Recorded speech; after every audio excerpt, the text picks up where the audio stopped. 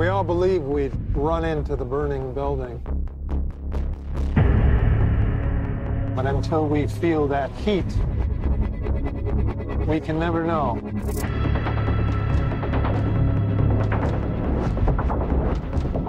You do.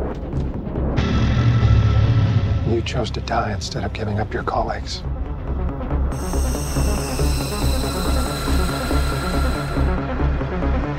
That test you passed? Not everybody does. Welcome to the afterlife. When a new Christopher Nolan movie comes out, it's an event. As with Paul Thomas Anderson, Martin Scorsese, Ridley Scott, Steven Spielberg, and Quentin Tarantino. Contemporary auteurs are few and far between, and in the age of Marvel, it's become increasingly rare for a blockbuster to not come from a pre-existing intellectual property.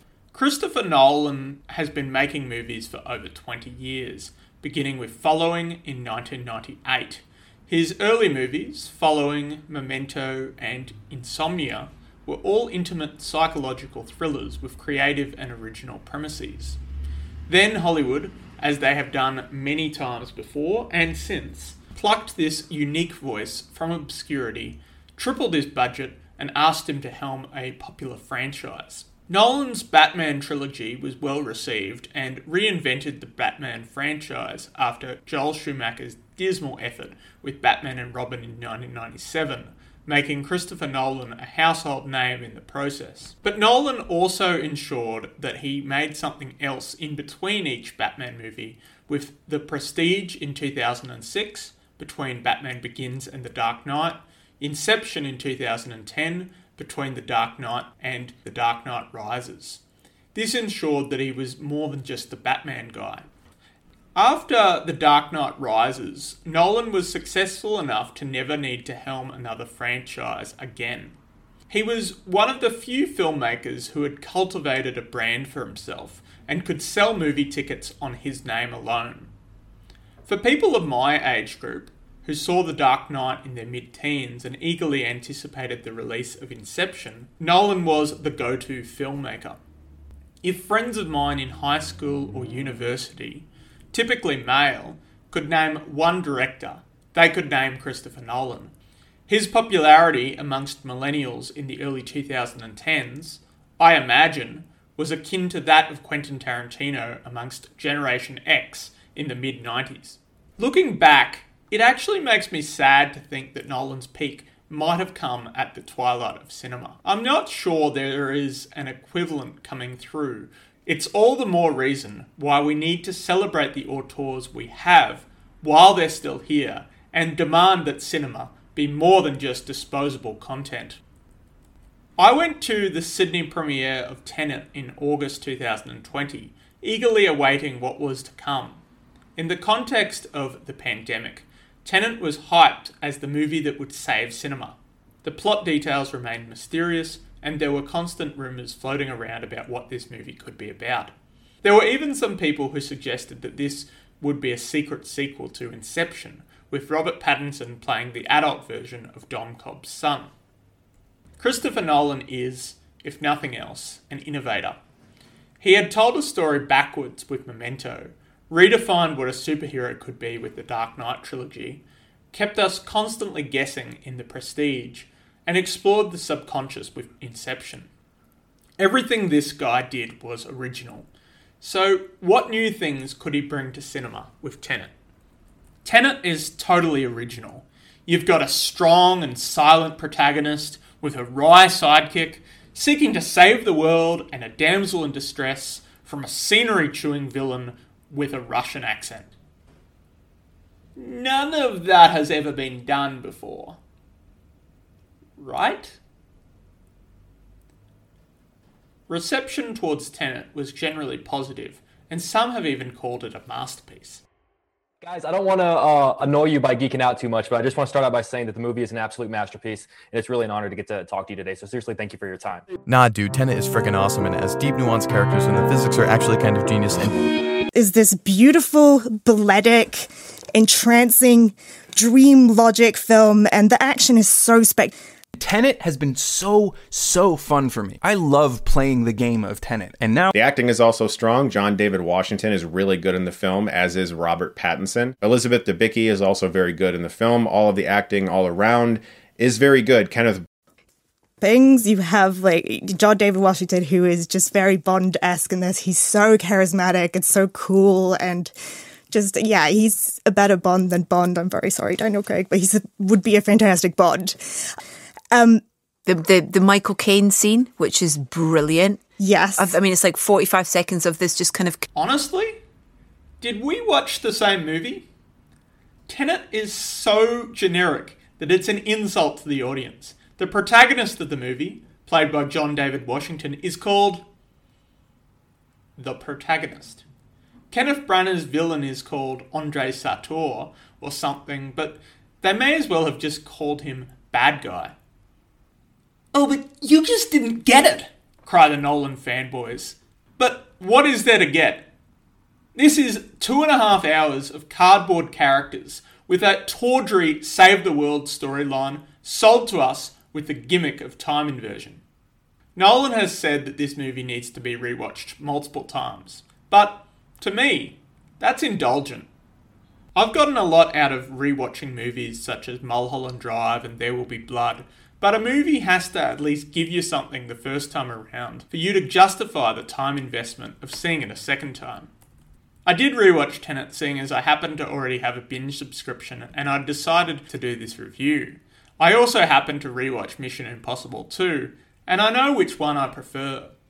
Mission Impossible 2 is also generic, let's save the world movie, but at least it doesn't have the pretension that it's about reinventing cinema.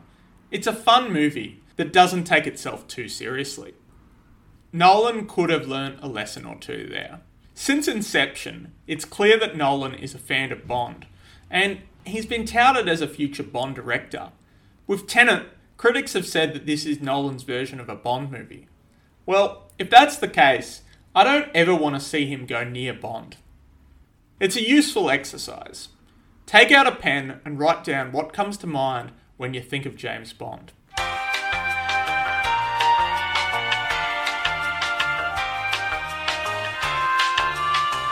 He's charming, a womanizer, fun-loving, debonair, a gambler, from a high-class background, and his favourite drink is a martini, shaken, not stirred. He has a classical education, is a former Navy officer, yet he's also anti-authority and frequently clashes with his superiors at MI6. He's physically fit, industrious, and can think on his feet. He's also cold-blooded, ruthless, and has a masculine bravado that hides deep pain and regret. Now, I want you to complete the exact same exercise for the protagonist in Tenet.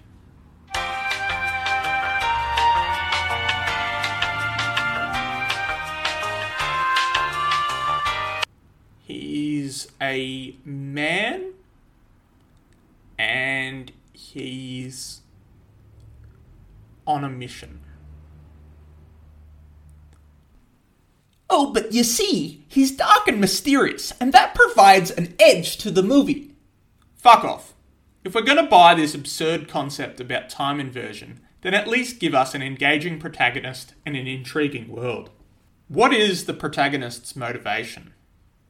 To save the world? Sure. But he's entirely one-dimensional, compared to James Bond or Mission Impossible's Ethan Hunt. These characters are self-interested, and that adds to both the character and the story. For the sake of simplicity, let's look at one Bond movie and one Mission Impossible movie.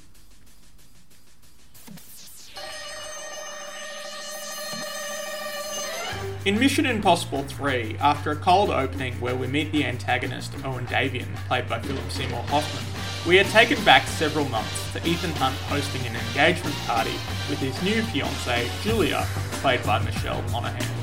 Here we see a domesticated Ethan Hunt that we are unaccustomed to. The party is interrupted by a mysterious phone call, which causes Ethan to make an excuse to duck out. Then there's this mysterious meeting between Ethan and Musgrave, played by Billy Crudup, who we learn is his new boss. We also learn that Ethan has retired from active duty and is now training agents. Musgrave informs Ethan that one of his former students, Agent Farris, has gone missing on a mission, and Ethan is temporarily lured back into active fieldwork on what he thinks will be a relatively simple one-off mission to rescue his protege.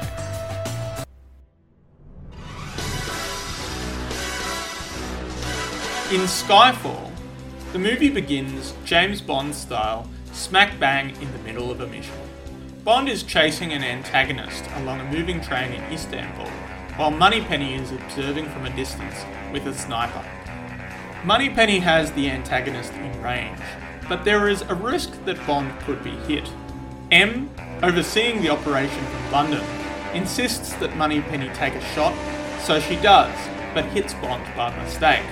The movie's theme song by Adele plays, and flash forward, Bond is enjoying retirement abroad as he is presumed to be dead after the gunshot.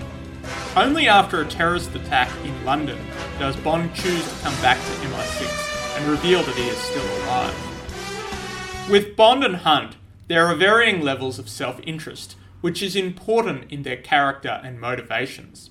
They're not just playing bland action men motivated to do their duty. Both are jaded and understand that there's more to life than risking your life for your government.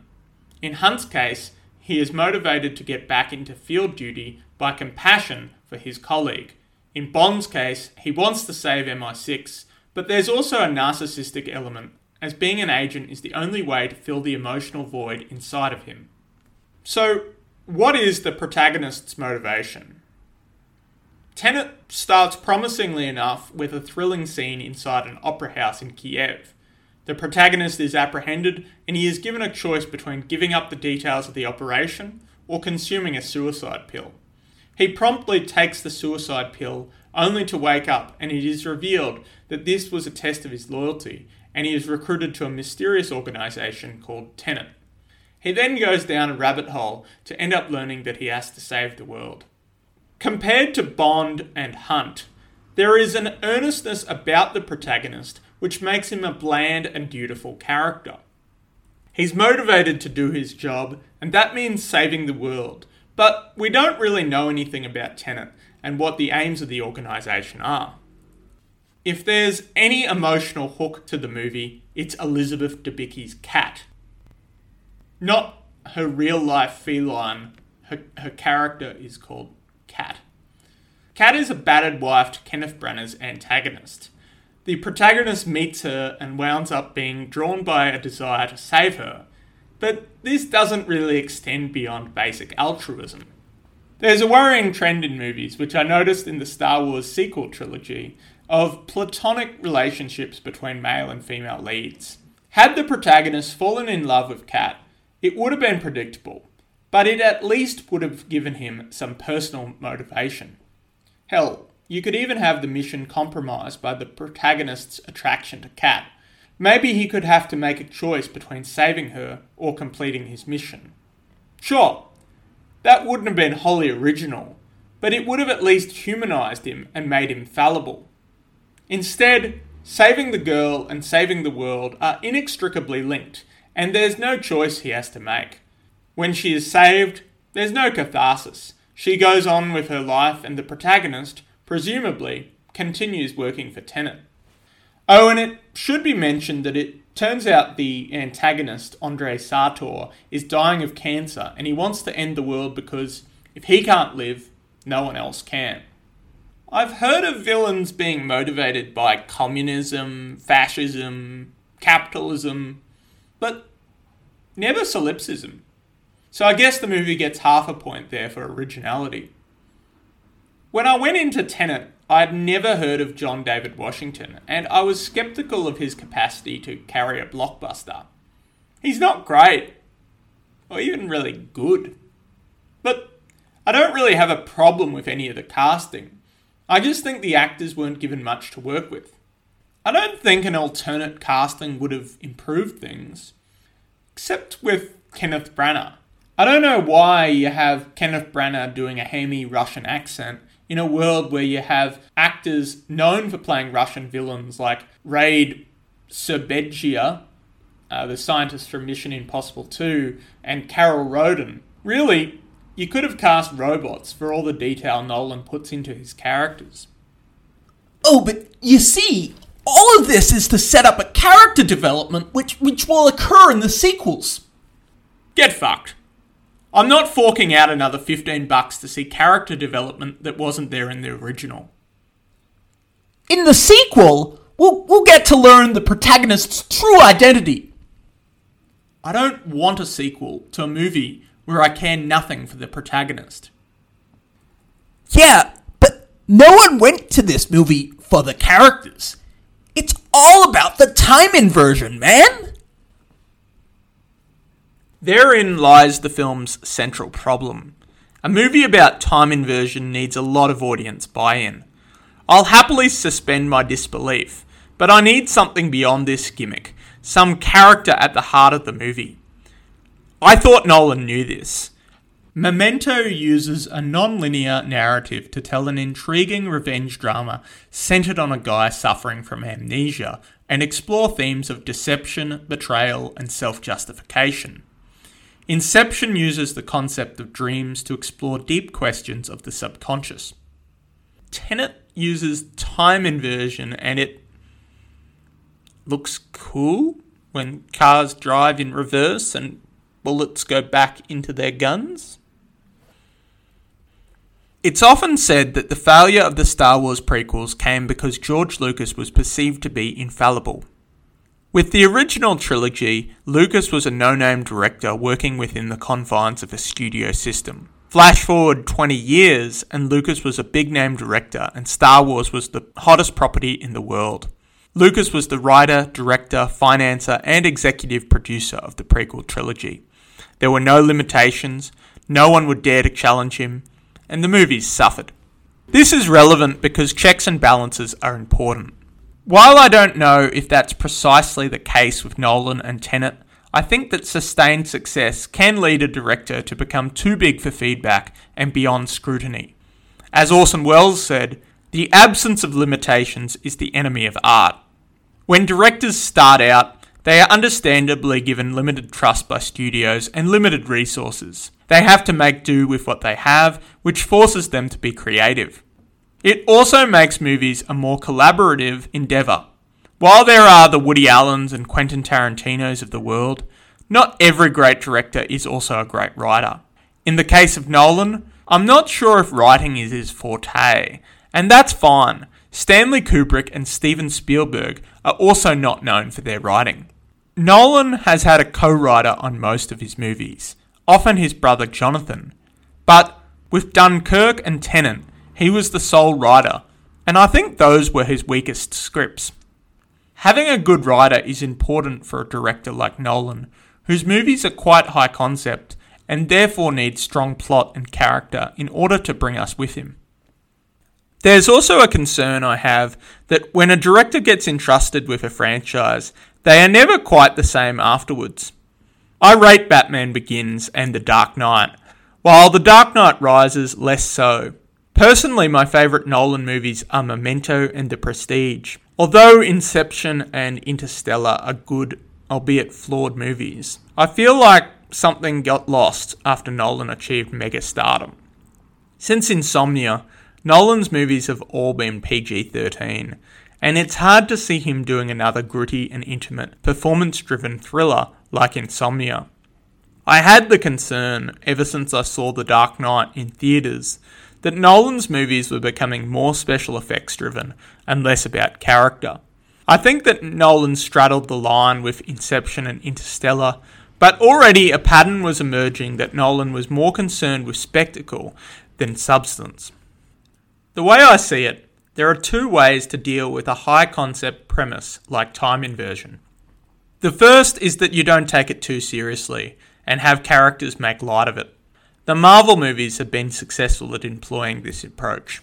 No offense, but I don't play well with others. Big man in a suit of armor. Take that away, what are you? Genius, billionaire, playboy, philanthropist. The second way is to back yourself, to build a world that's immersive and the characters take seriously. The original Star Wars movies use this approach, and Christopher Nolan attempts this way. The difference is that the original Star Wars first hooked us in by telling a universal story of a restless young man yearning for adventure, and by the time it introduced the concept of the Force, we were along for the ride. Tenet ignores the crucial component in movie making. By the time we meet the protagonist, he is already super competent and well trained. There's nothing relatable about him, and he has no human wants or desires. We're thrust into this espionage world with no common vantage point, and then we learn about the concept of time bending. How could this be improved? Well, one way would be to dial back the protagonist's competence to make him more relatable. Instead of being this superhuman, all-conquering agent, make him a young agent just starting out. Maybe he could initially miss out on recruitment by the FBI or CIA, only to receive a call from this mysterious agency called Tenet. This would humanise him and make us empathise with his challenges. He's not this slick professional with it all figured out yet. He's a rookie at a stage that everyone experiences in their life, and this would be a useful anchor for the mysterious world to unfold. Another option would be to keep the protagonist super talented, but have an everyman supporting character for the audience to identify with. This could have been Robert Pattinson's Neil. Instead, Neil is also super competent, and other than knowing that his first name is Neil and that he has a master's degree in physics, he's no less mysterious than the protagonist. Nolan instead relies on exposition-heavy dialogue to get us up to speed with what's going on. But we're not watching the proceedings of a theoretical physics conference, we're watching a movie. You have Clemence Posey's character show up, give a monologue about the logistics of time inversion with the caveat of don't try to understand it, and then she's never seen again. What was the point of her character? To promote women in STEM? You have Michael Caine give his usual perfunctory performance in a Christopher Nolan movie, explaining something about the mission to the protagonist. Then there's the protagonist and Neil having a series of high-concept conversations about the mission on bus trips, seemingly not caring about the clandestine nature of their mission. Everything is so drab and serious. There's little room for personality or character, which is not what you want for a movie that requires such suspension of disbelief. Imagine if Back to the Future had Doc Brown give a 10-minute monologue about the physics of time travel, while Marty McFly dutifully nods, never showing a hint of personality. No, we accept that in the world in which Back to the Future takes place, all it takes to go back in time is a DeLorean loaded with plutonium going 88 miles per hour. What follows is an entertaining coming-of-age story. I'm not saying that Tenet needs to have some Chris Pratt-esque comic relief character, but it could afford to not take itself so seriously. Instead, what we've got is the preposterous premise of Clock Stoppers with the drab seriousness of Spy Game. I actually like movies that explore time, but it has to add something to the story. In the case of Back to the Future, Marty inadvertently interferes with the space-time continuum and risks compromising his own existence. The time travel theme is used to drive a bizarre plot which requires Marty to set his parents up. Conversely, Terry Gilliam's 12 Monkeys is about stopping a terrorist attack that has already happened, and time travel is used to explore the theme of causality. I don't see any reason for the time inversion concept, other than an excuse for some sick visuals and a mild wow factor where a climatic car chase is looped. There's no exploration of free will or causality. There's a brief moment where Neil and the protagonist discuss the grandfather paradox, only for Neil to conveniently dismiss it in order to paper over any potential plot holes. Nolan is usually a master of mystery, as shown with The Prestige and Inception, but Tenet is too boring to leave any lingering questions. As Mark Kermode said about Tenet, I have many, many questions, but the questions are mainly what and how, as opposed to the wider question of what does it mean. All of this speaks to a director having the pretension to want to reinvent cinema, but instead failing to tell a basic story. Some might say that there's nothing wrong with Tenet, and I'm just unfairly holding it to Nolan's own lofty standards. But this would be a god-awful movie no matter who the director was. It fails on almost every level when it comes to storytelling. The characters are one-dimensional. We have a limited emotional connection to all of them, with the notable exception of Kat. The plot, without the time inversion gimmick, is stale, and the overall delivery of the movie is utterly charmless. In fact, I'm convinced that the only thing saving this movie from a negative rating on IMDb or Rotten Tomatoes is the collective delusion about Christopher Nolan's genius. It's a shame, really, because as I said before, we live in a world where auteurs are all too rare and studios are unwilling to greenlight big-budget movies not based on pre-existing intellectual properties. I wanted to like Tenet. I wanted to get inside Christopher Nolan's mind and see how he sees the world. But if Tenet is any reflection on that, then Nolan is no deeper than Michael Bay. I believe that Christopher Nolan is a good filmmaker, and I'm convinced that he does want to tell good stories. But what we got was a shallow ego trip from a usually great director.